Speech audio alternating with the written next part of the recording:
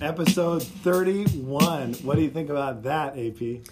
Well, it's Dirty 30 plus 1. 31. And at that point, you know, like in life, if you're over 30, like the Dirty 30, I think people celebrate that today. Yeah. They don't always call it Dirty 30. I know No. you did. I didn't. I did not. But when you're 31, it becomes like, man, it's downhill from here, right? I mean, but what I understand in podcast land, 40 is the new 30. So we're still young in this podcast. We're still young. We're still learning. We're still improving. Hey, this is AP and Spence. We're two lawyers talking college sports, sports law. There's been a lot going on over the last week, as there always is. There always is. And I've been in this game a little while, and you have too, Spence, and we've been doing this a half a year. And there is news upon news upon news why sports is important, and there's money involved. And so we're going to get into a lot of things. What do we got on deck for today, Spence? Boy, we're going to be giving an update about what's going on with the Zion Williamson lawsuit. We're going to be talking about some new laws that came down in Florida, name, image, and likeness laws. We're going to be interviewing Jason Knavel, right, who is the Director of Communications for Bowling Green State University, and with some exciting announcements. And then later today, we're also going to be chatting about an update on college football. Is it coming back? Yeah, we got an update on college football. And lastly, I'll add, as a USC alumni, Reggie Bush, in his disassociation from USC, has officially ended as of last Wednesday, a couple of days ago. And was that a specific penalty from the NCAA that Reggie Bush and USC had to be disassociated from one another? It was, and it was a lifetime ban. So, like, his Heisman Trophy had to be taken down. Right.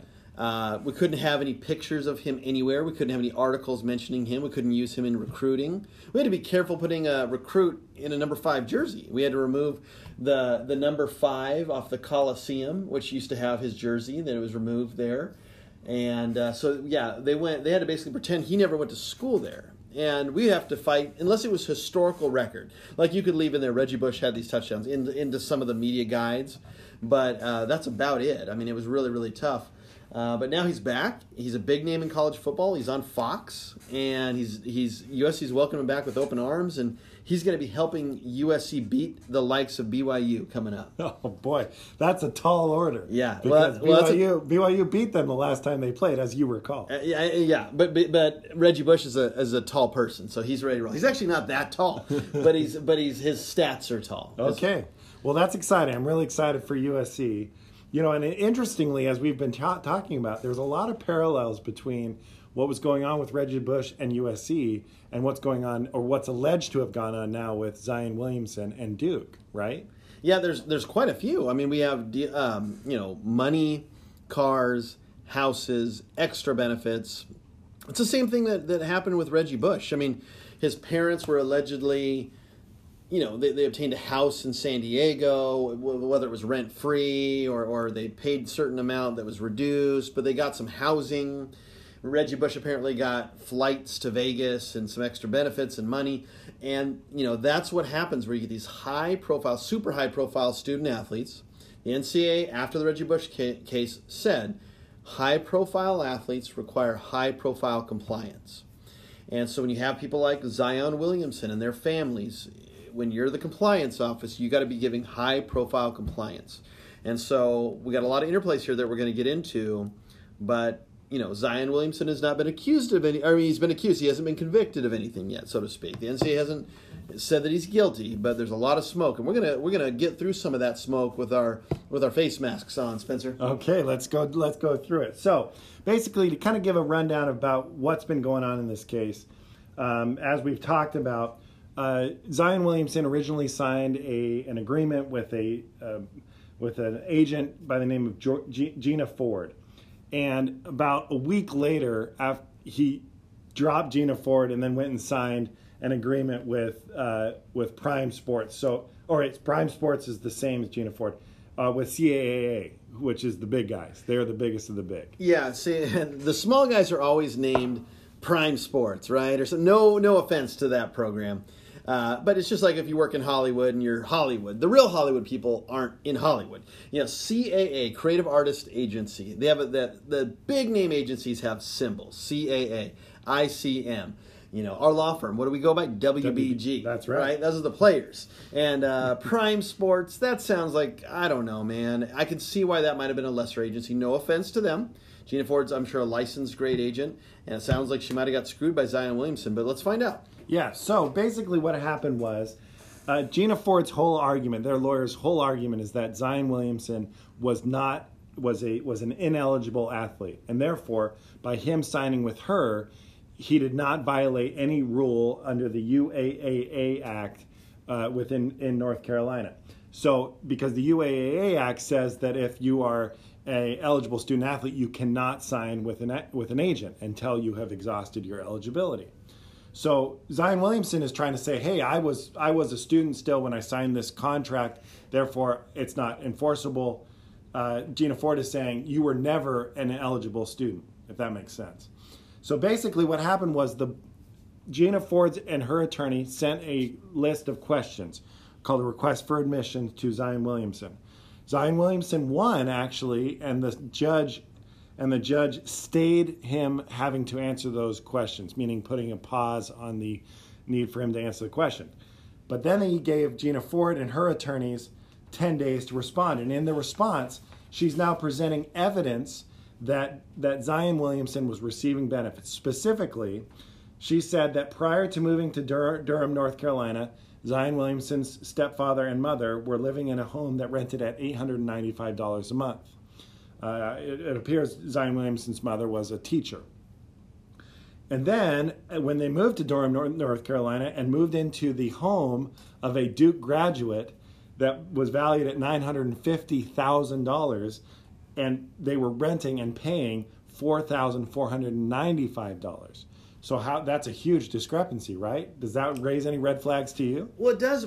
But I was thinking as you were talking, something's confusing to me a little bit about the Gina Ford contract, right? So the UAAA says you can't sign a contract if you were a student, right? That's right. So, but it's against the law. You're prohibited from signing contracts under the UAAA if you're an eligible student athlete. So when is Gina Ford saying that he signed? Is she saying that he signed after he finished his eligibility with Duke? What she is saying specifically is that he was not an eligible athlete even while he was playing at Duke because he had already received benefits. Therefore, he's not an eligible athlete. Therefore, when he signed with her, he was totally fine to sign with anybody. He was fine to sign because I would argue. I don't understand Zion Williamson's defense then, because if he's done with his eligibility and signs with Gina Ford, under either argument, whether he was ineligible earlier or at the end of his career, it seems like he signed a valid contract under either way. Is that not right? That's not right, because the UAA, well, that's Zion Williamson's whole argument, because under the UAAA, when he signed with Gina Ford, he was not eligible to sign with her at that time. But is he admitting then he signed with her while he was still a student? That's right. So he signed with her when he was still a student, which would mean that signature is invalid under the UAA. And if he still had eligibility remaining when he signed it, then Duke is in violation because he's signing it. Yeah, potentially, but you could sign with agent. And you could go through the NBA draft process and pull your name out. So I think he's kind of saying, well, I wasn't really sure if I was going to go into the draft at that point. Okay.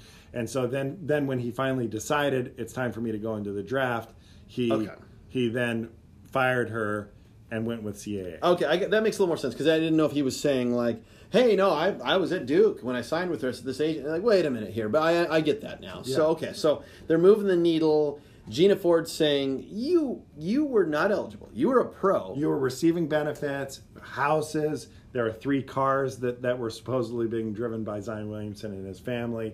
And then just after he signed with CAA, he purchased a home, or his mother purchased a home, for $730,000. Yeah, and so the funny thing is, a couple of things here, because the student athlete, people should know, the parents are an extension of the student athlete. So if the parents are receiving benefits or preferential treatment on behalf of or because of who their son is, then that's going to basically go to the student athlete and be a violation against them. We used to always tell the student athletes at USC that. So be careful what your parents are doing. Make sure you tell them they can't go get benefits on your behalf and think that it keeps your hands clean.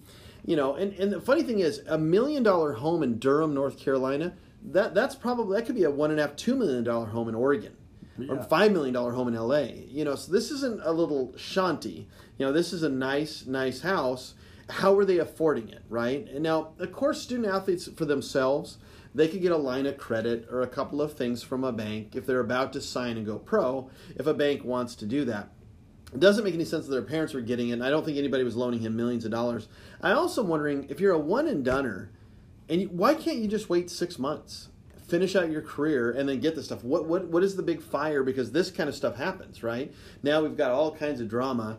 And explain to me, Spencer, how on a teacher's salary you could afford $5,000 a month housing. Because you're a conservative guy with money. You'll be able to tell me. I have no idea.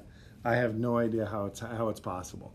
But that's where the correlation or the similarities with the Reggie Bush issue is, right? Because Reggie Bush's parents did receive benefits while he was playing at USC, specifically this house in San Diego. Yeah, you know how we monitored this at USC? So what we would do is we had a software called Jump Forward. And it's a good software, and a lot of programs use it. And when we would meet with all the high-profile athletes one-on-one and with their families. But I would have somebody come in. I remember I did Sam Darnold's. And so Sam Darnold came in, he sat down, and I walked through everything. Where do your parents live? What's their address? Where are you living? What's your dorm? We want a copy of your lease. We don't want a copy of a mortgage for parents. We don't want it to go that far. But you got to report, where are they living? What's their address? Is it a house? Who owns it? Is it theirs? We do the same thing with cars, and we want car registration. We kept car registration and leases on file for this reason. Because if somebody gave us a registration and it says Jimmy Sexton, you're like, wait a minute, Jimmy Sexton's a sports agent. How is that the registered owner of your Bugatti? You know what I mean? So it's the same idea. So the question I'm trying to get at is, could Duke Compliance and Duke University have done more to monitor probably the highest profile athlete they've had in a while? They have a lot of high profile athletes in basketball, but he's one of the highest in a while. Could they have done more to check this out? Well, it was really interesting that you bring that up, because there's actually, Duke has already put out a statement saying, hey, we already investigated this. We investigated his eligibility. We cleared it with the NCAA. He's totally fine. So to the extent that this stuff was going on, either Duke didn't know about it, or Gina Ford just has bad information, which could be the case. We don't know for sure that this is accurate, that this is factual. This is just based on what she put in court documents. Now, you and I both know you do not lie to a tribunal, right? No, if you're an attorney and you're not going to go this far and you're lying to a tribunal, you're lying to court, you're making up stuff, and it's pretty specific stuff. This isn't just, I'm sure his parents got benefits. I'm sure this is going on. This seems very specific. And now Kansas has been looped in a little bit. Right. Yeah, what's going on with Kansas? Well, Kansas, there's been implications that they were offering housing and money, and his family wanted jobs. I've heard rumors of that as well. Kansas was recruiting Zion Williamson too. So there's a lot of smoke out there. And if you're really the number one recruit and everybody's trying to recruit you, and some people are offering you money, you're probably going to want to get money from everybody and get offers from everybody. Right. Now, again, we haven't said Duke's done anything wrong. They've said they've investigated. But just because they said they've investigated it, this stuff's hard to find, just like it was with USC. It's hard to monitor some agent giving parents in a different area a house or benefits, and everyone just keeps their mouth shut. So just because Duke looked at it doesn't mean it didn't happen. Or that they were on top of it. And there's a lot of smoke here. Maybe it'll all go away and Gina Ford's lying about this, but I find that hard to believe. Yeah, we'll just have to keep monitoring it, because it'll be interesting to see what the judge does with this. Now, I would assume that Zion Williamson and his lawyers would be able to respond to this. They'll probably just deny everything. And then if there's any question as to who should be answering these, if Zion should be answering these questions, the judge is going to rule in favor of the non-moving party, right? So if Zion Williamson is saying we don't want to answer these questions, and there is some evidence that says that we need answers to these questions, the judge will likely rule or look at the evidence most likely in favor of the non-moving party, meaning Gina Ford and her attorneys. So it'll be really interesting to see how it all plays out. Yeah, so the non-moving party meaning the party that's not trying to not answer it. That's right. Like, hey, we need to get answers to these questions. But, there's a lot of smoke here. I mean, the NCAA, certainly the NCAA has heard about all this. Yeah, absolutely. And it's on their radar. I think Coach K has a pretty close relationship with people at the NCAA. But that doesn't matter. I mean, in the end, I mean, if all this bad stuff's happening, it's happening. And honestly, it wouldn't be that surprising, right? I mean, Right. if you got a number one recruit and his parents are getting stuff and he's getting stuff, and it's always baffling to me because this happens over and over. And it's in one and doners that are going to get millions and millions of dollars 6 months later. I don't always wonder why they can't just hit pause and just play it through. It always turns into, well, no, we got to get housing, this, all that, right now. But the problem is, by the time it happens, Zion Williamson's gone. That's right. He's in the NBA now. And then the school is left to kind of pick up the pieces. Pick up the pieces 2 or 3 or 4 years later. Coach K retires, maybe. And how sad would it be for Coach K to retire amidst controversy? We don't. But we're adding a lot to Duke that we don't know yet. But there's a lot of smoke around Duke here, and I don't know, man. I mean, what is your take? What's your gut tell you, Spencer? My gut is telling me that pretty soon we're going to hear not any specifics, but that we're going to hear some type of a settlement, a cash settlement between Zion Williamson and Gina Ford, Yep. and we will never find out what actually happened. Yeah, 'cause that's my gut. Yeah, I think that's right, because if Reggie Bush had just settled out, this is a mirror image of Reggie Bush. Signs with a smaller agency, takes benefits, then becomes a star, wants to sign with a star agency. That's always what happens every time. I used to tell student athletes that same thing in Rules Ed. You're going to take benefits from a small agency, get yourself blackmailed by them. When you try to switch, they're going to out you every time. And that's exactly what happens every time. And that's what happened here, probably, maybe. We'll see. But in the Reggie Bush case, that's the same thing that happened. And so if he had just settled with that place when they said, hey, we want our $10 million, and you just paid it. Now here, though, $100 million. Yeah, So how much are you going to settle for? Are you going to settle for 20, 30? If you're going to pay that kind of money, I take that as you were guilty. Maybe Duke will never be able to get damaged because the NCAA can't get that evidence. But in my mind, Duke's guilty if he settles for millions of dollars. Yeah, we'll just have to see what happens, and we'll keep you up to date as we continue to hear. Yeah. All right. Let's go to the phones. What do you think? I like going to phones. I mean, this is AP and Spence. We're two lawyers talking college sports, and let's go to the phone, Spence. I think it's a good idea.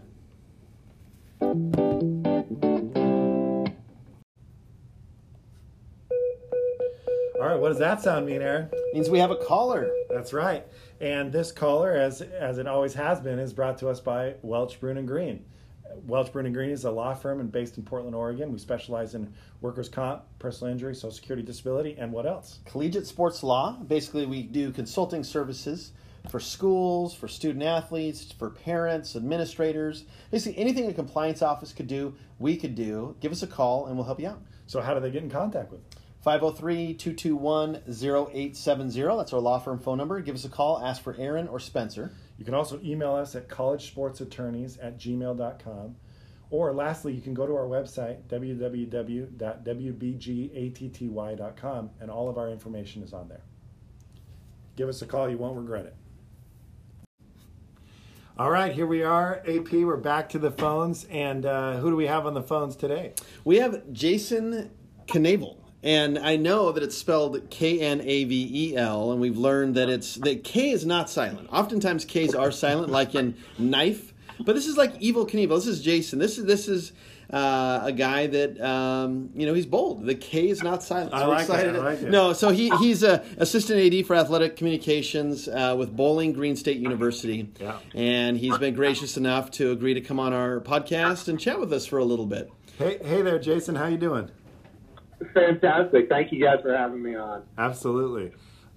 So, Jason, we always like to start with the background of how you got to where you are and where you are currently. And so if you wouldn't mind running down your background. Sure, absolutely. So, as a kid, like I think a lot of people who get into athletics, growing up, I wanted to be a professional athlete. I realized pretty quickly that that wasn't going to happen. That wasn't where I was headed. So, so my options were either to be a coach or to write about sports, and decided I'd like to write about sports. So went to school as a journalism student, and and graduated with a journalism degree and started my career as a sports writer in the media. And my alma mater, which is a small NAI school in Indiana called Grace College, called me up and asked me to be their SID. And I told them we talked for a little while and wasn't really 100% sure what that was, but decided to make that transition. So been in this field now for a little bit over 20 years. I was at Grace for 7. Went from there to Mercyhurst College, which is a Division II school, and now it's Mercyhurst University in Erie, Pennsylvania. Was there for a couple of years and got the opportunity at Bowling Green. And I've been here for 11 years now. Love Bowling Green. It's been fantastic for me, fantastic for my family, and this opportunity has been great. I've had the opportunity to do and see a lot of things at Bowling Green, and it's my dream job. It's everything I could wish for. Yeah, Jason, that's awesome. Well, first of all, you're very experienced. You've got a lot of time in this field. That's awesome. So you obviously know what you're doing and how to navigate everything. And for the listeners that have no idea what like athletic communications or that sort of thing, what does that mean? What if you could walk through like a typical day, week, month, some of your tasks? What are some of the things you do in your role? Sure. Yeah, every day is an adventure. Every day is a little bit different. But when people ask me what's the job, what do you do, and when I kind of boil it down to one sentence, we tell the story. So we tell the story of the athletics department. We tell the story of our teams. Our job is we do anything related to the website, social media. Media relations, any way we can find to tell the story of our teams, to promote our teams, to talk about our teams, to highlight the performances and the efforts that our student athletes are putting forth. That's our job, and it's a lot of fun. I get to talk with the student athletes on a regular basis. I get to be around them. I get to see them grow up from 18-year-old kids to 22-year-old men and women, and it's really fulfilling and satisfying. That sounds good. I mean, it's funny, like you said. I like the way you put it. You tell the story because somebody has to, right? I mean, whether it's a corporation, whether it's an athletic team, whether it's a department, somebody has to get the message out, the word out of what's going on and that sort of thing. To that, I guess, same vein, when I was at USC and Oregon State, but especially at USC, I know that our folks would prepare staff members to, when they would communicate with the media or outside entities or that sort of thing in certain ways. But I never heard exactly how they prepared them or what they were doing or what they would say. I was curious, let's say you have a football coach or a basketball or baseball coach, or you got a athletic director or associate AD that's going to talk to the media or a paper or do a podcast or something. What are some things you might approach them about of kind of the do's and don'ts, and how might you educate them? Sure. And we do that with both staff and student athletes, in fact. And the first thing you do is you put them in a position where they feel comfortable. So, if it's a media interview that may be on a subject that they're not entirely comfortable with, or, we have times where you have crisis management, or you have you have things that aren't necessarily going 100% perfectly. You sit down with them and you talk through the possible questions. There's a lot of times I sit down and I act as if I'm a media member with them, and I hit them with every single question I can possibly come up with on the negative side. And we'll sit down and I'll hit them with every angle we can come up with, and then let them respond, and then we talk about, okay, that was good, but maybe we can do this a different way, or maybe we've got another angle to that or another aspect. So There's that kind of quote unquote coaching aspect that we do. There are times where we bring in specialists to help also that coaching. We've done with student athletes. We've done panels with our local media, have them come in and talk with our student athletes. It's all part of it, and with student athletes, I consider it part of the educational process. They're here to learn first and foremost, and my role is to help them become confident public speakers and people who can go out into whatever their next profession is and speak confidently and speak adequately and learn how to do that in a public setting. Yeah, it was always amazing when I was at USC, and I worked with football primarily, basketball a little bit too, but the message we get to the student athletes, maybe after a tough loss, let's say, we lost a really tough game, and you really don't want a student athlete saying, that other team sucks. We should have beat them, and you know what I mean. Yeah. You want them to have no. Don't say that. Just say, hey, you know what, we it was an unfortunate day. We didn't execute. It's not really about others. It's about us. They had certain ways of staying positive but honest and responsive. And not kind of going down roads or kind of going rogue. And I think there's a little bit of a controlling of the message to keep things positive and respectful and a little more PC. I mean, do you find that sometimes too? There's a sense of like, you want them to tell the truth and be responsive, but you don't want them to, let's not bash the other team or, complain about your coach, that kind of thing. For sure. And first and foremost, we never want anybody to not tell the truth or to lie. And I would never, ever, have somebody do that, and it's for one, and most importantly, it's a bad way to build a relationship with your local media in terms of that. But you do select folks to represent your program and student athletes to represent your program who you have confidence in. Going out in front of the media and answering the tough questions. And I always tell them, don't be afraid to express disappointment. That's perfectly fine. We expect you to be disappointed that you lost a basketball game, and a lot of times fans want to know that you're disappointed. They don't want to feel like, everything's okay. It's no big deal that we lost. Go ahead and express that disappointment, but also, you have to do it with a level of respect, and there's an understanding, and we typically have a select group of student athletes who we will put in a press conference right after a game after a loss, and that that list of players is expanded after a win. But you can also have players who say the wrong things after a win too, and that's a learning process.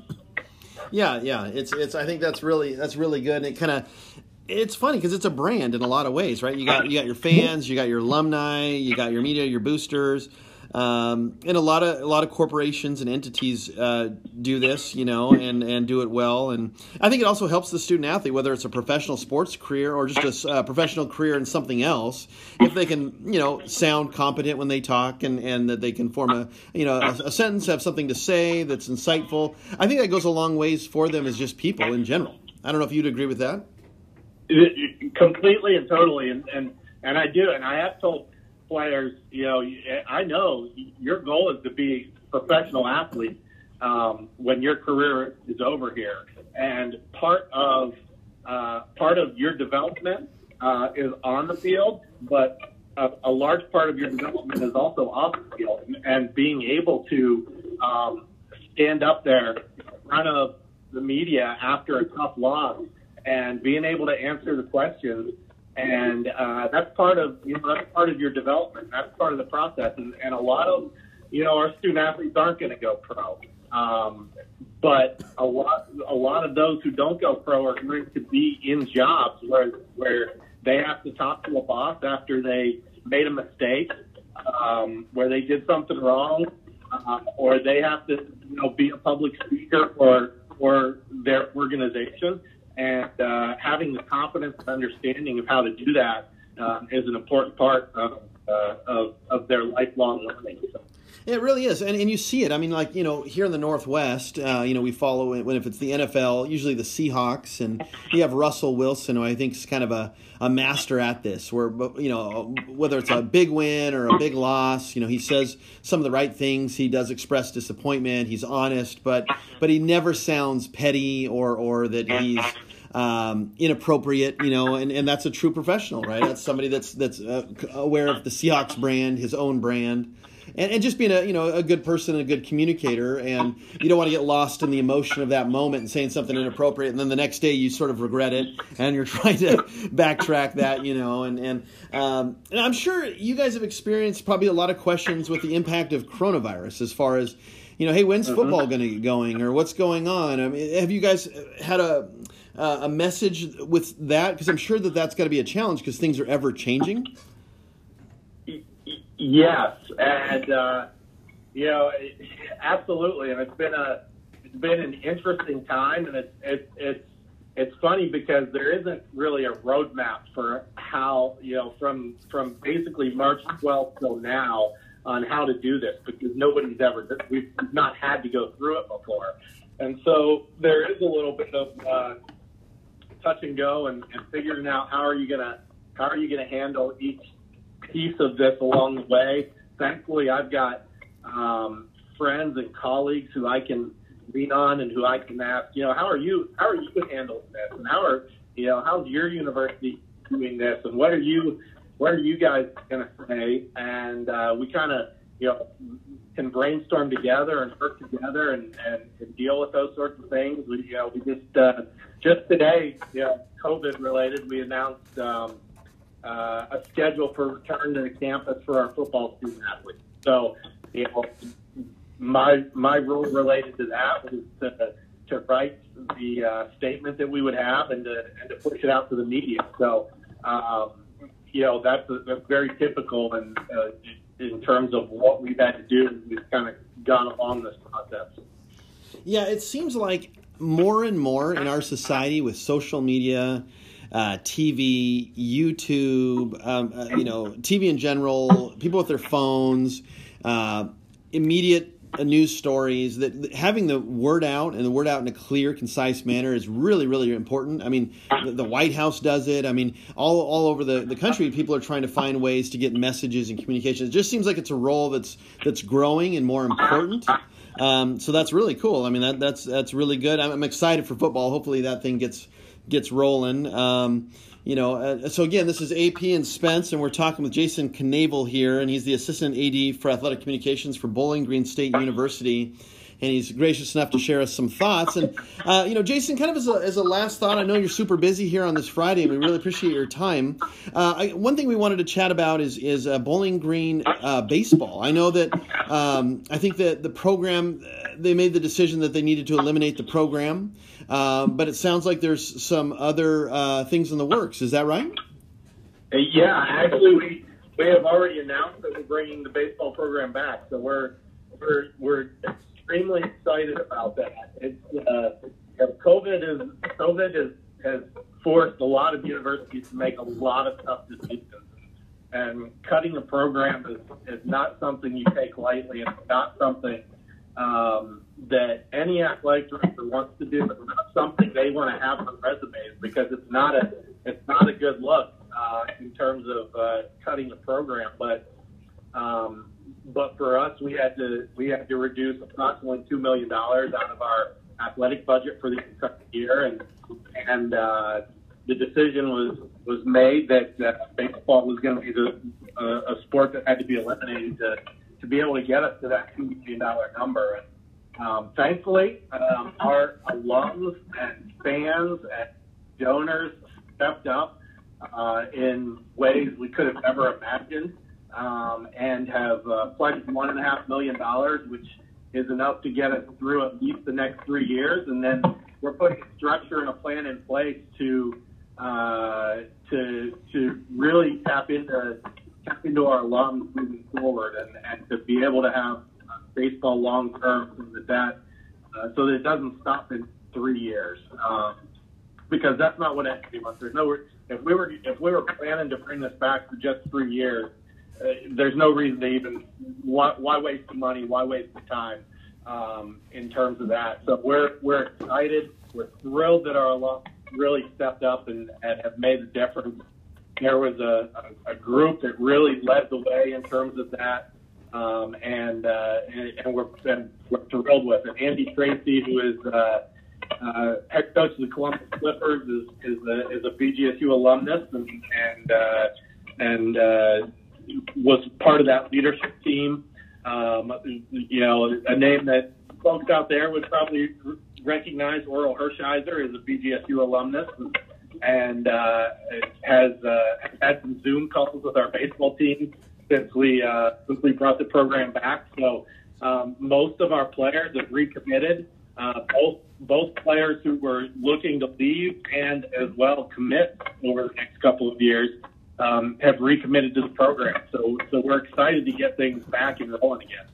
Oh, it's such an amazing story. I mean, that's so cool. I mean, it was big. I mean, nationwide news when Bowling Green unfortunately had to eliminate baseball. But what an amazing story that everybody sort of banded together and brought this historic program back. And it shows that how connected, I mean, boosters and fans and alumni and communities really are to their college athletics. I mean, it's a pastime. It's a pride. I feel it, you know, with USC and my alma mater. I mean, if they had to eliminate any program, I would feel, sour about it and upset. And that's really, really cool. That's a really cool story. It says a lot about Bowling Green and the things they can kind of overcome. What a cool story. By the way, we talked to Derek Miller, who works with football there at Bowling Green, and he used to work at USC with me, and that's a really class act guy. He knows what he's doing. He's a really good recruiter. So you guys got a good one there. Yeah, Derek's been great. This is his first year, and I've enjoyed working with him so far. And we're gonna hopefully get in the bunker here together before long, with football getting underway this year, and work towards bringing our football program back to where it should be, which is at the MAC championship level as we won titles from 2013 to 15. But we've come on some hard times. We had a lot of success, and you have coaches move on when you're at a mid-major like BG, and so we're working to get it back. I know both Aaron and I love some action. We love watching some action. So everybody does. They're so fun. They're great teams. They play with a lot of energy, lots of points. Other than NIU, it's a lot of high offense teams, right? So we love some action. Yeah. Yes, absolutely. Yeah, I feel like that conference, they do, I mean, they probably have some budget constraints, that maybe more so than other conferences might have some out there, but they maximize what they do. I mean, they have lean, mean machines that get it done. That's impressive. Yeah, that's impressive. Yeah, the innovation that has to come out of the MAC is just impressive. And, it really was, the MAC was really the originators of the spread offense, and that comes from when you're in the Big Ten footprint, and the Big Ten is able to get all those big bodies, inside on the offensive and defensive line, then you've got to come up with kind of a different way to recruit. And so, Urban Meyer's first head coaching job was at Bowling Green, and kind of the originator of the spread offense. And you've seen a lot of coaches who began their college coaching careers in the MAC. And, we've recently had Dave Clawson, who's the head coach at Wake Forest now, and Dino Babers, who's the head coach at Syracuse. And they both came through and won MAC titles for Bowling Green. And there have been a lot of other schools who have seen similar success when you get the right coach in place and somebody who's an innovator, somebody who's not afraid to do things differently when you're sitting in the Big Ten footprint. Yeah, it's funny that you mentioned that because I'll mention a small name that you've heard of, Chip Kelly, who was at Oregon, and when he had the spread going at Oregon, for a while there, kind of the 2010 to 12, 13, 14. I mean, a couple of national championship runs, that Oregon went through. He was almost unbeatable. I mean, it was like a cheat code on a video game. It didn't make any sense. And USC had all these elite talent, players and big players, and they would just put Oregon players in positions where it just combated that, and it was almost unfair. And I think it really changed the game in a lot of ways, and it even took a little bit of it to the NFL. The NFL does some of that too. So Bowling Green is the tree for that. I didn't know that. That's fascinating. So I can't wait to watch Bowling Green football this fall. And we're going to be cheering them on. I know Spencer and I will for sure. Absolutely. Go Falcons. Yeah, go Falcons. And Jason, we really appreciate your time today on this Friday. And we're so excited that baseball is getting going for you guys, and that's such a cool story. And we really appreciate your time and your insights today. And hopefully we can keep in touch with you. Absolutely. Thank you very much. This was a lot of fun. Oh. Thanks, Jason. Yeah, see you, man. Take Talk care. To you later. We will see you.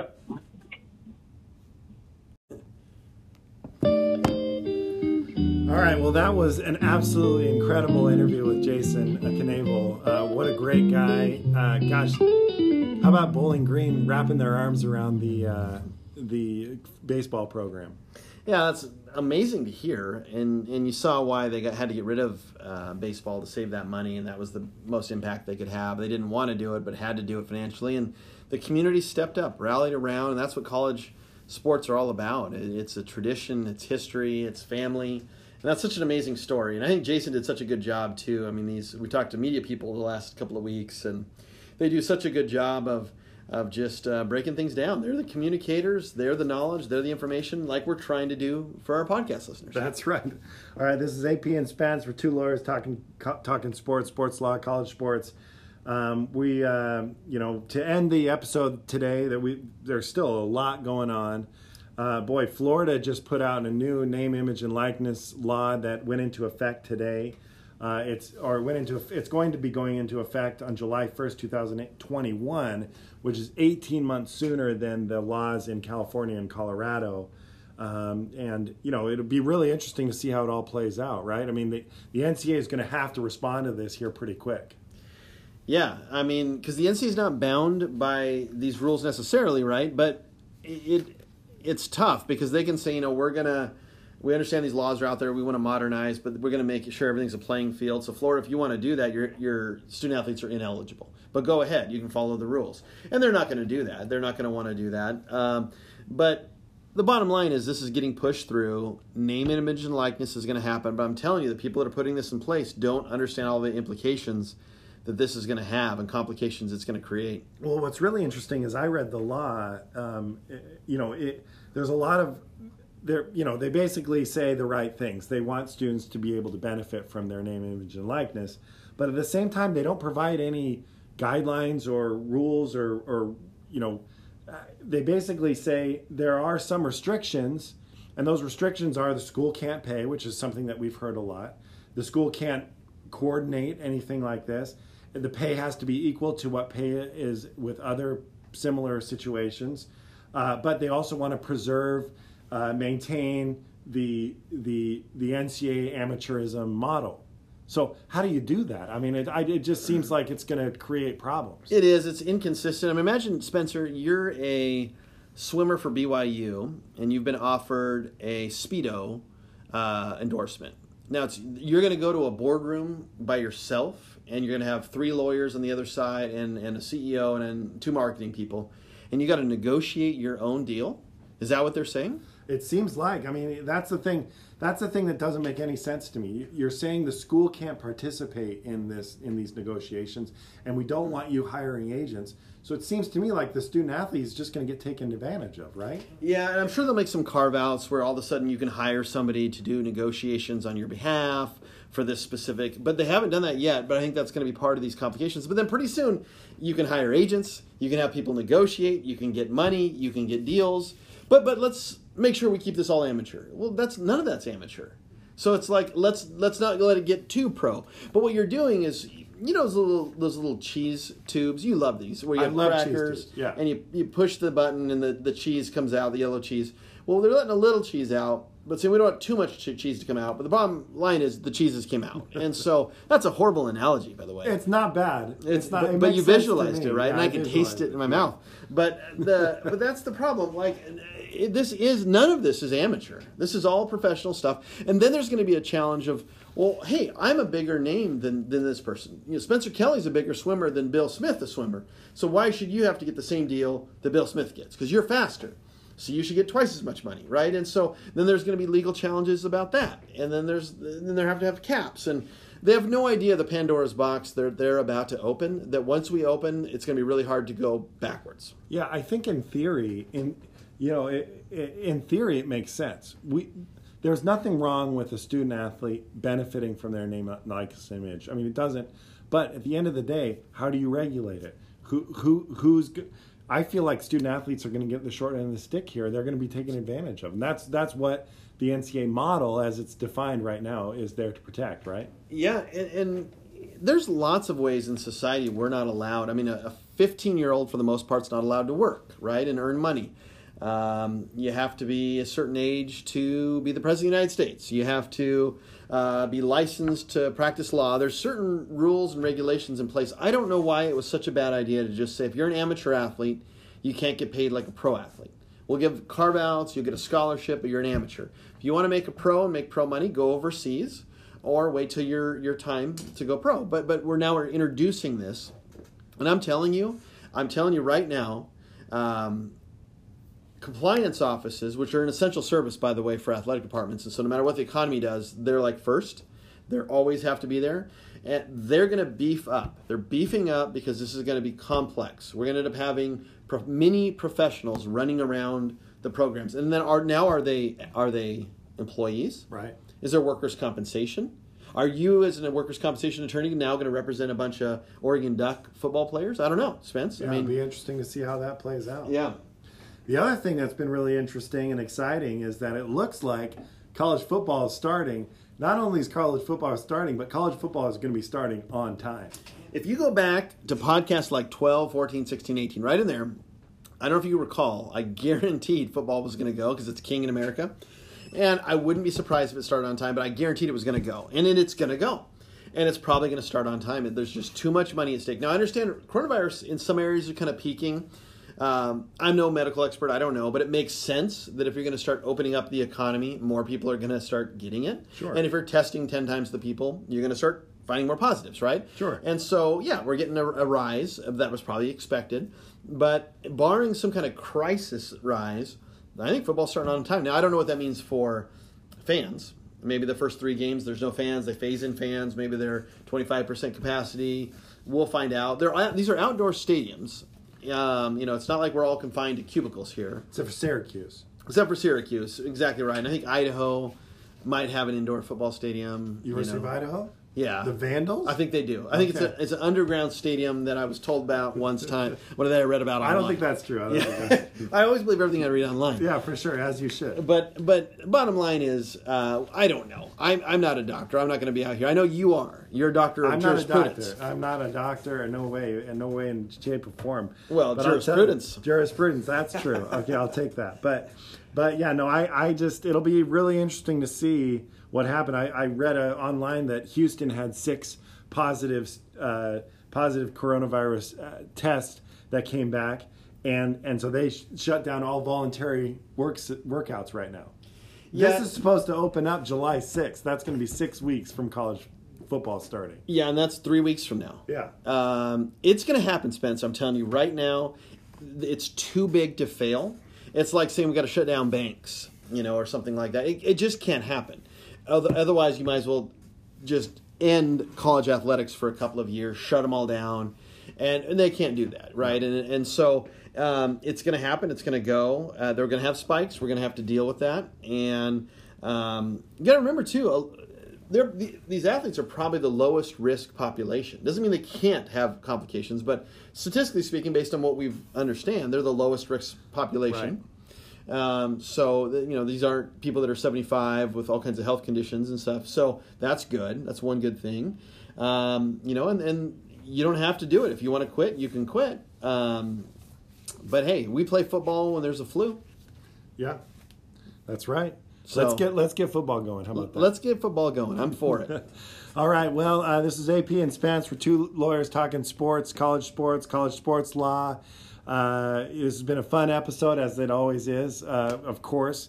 Next week's episode should be another good episode. We hope that you enjoy it and keep listening. See you, everybody.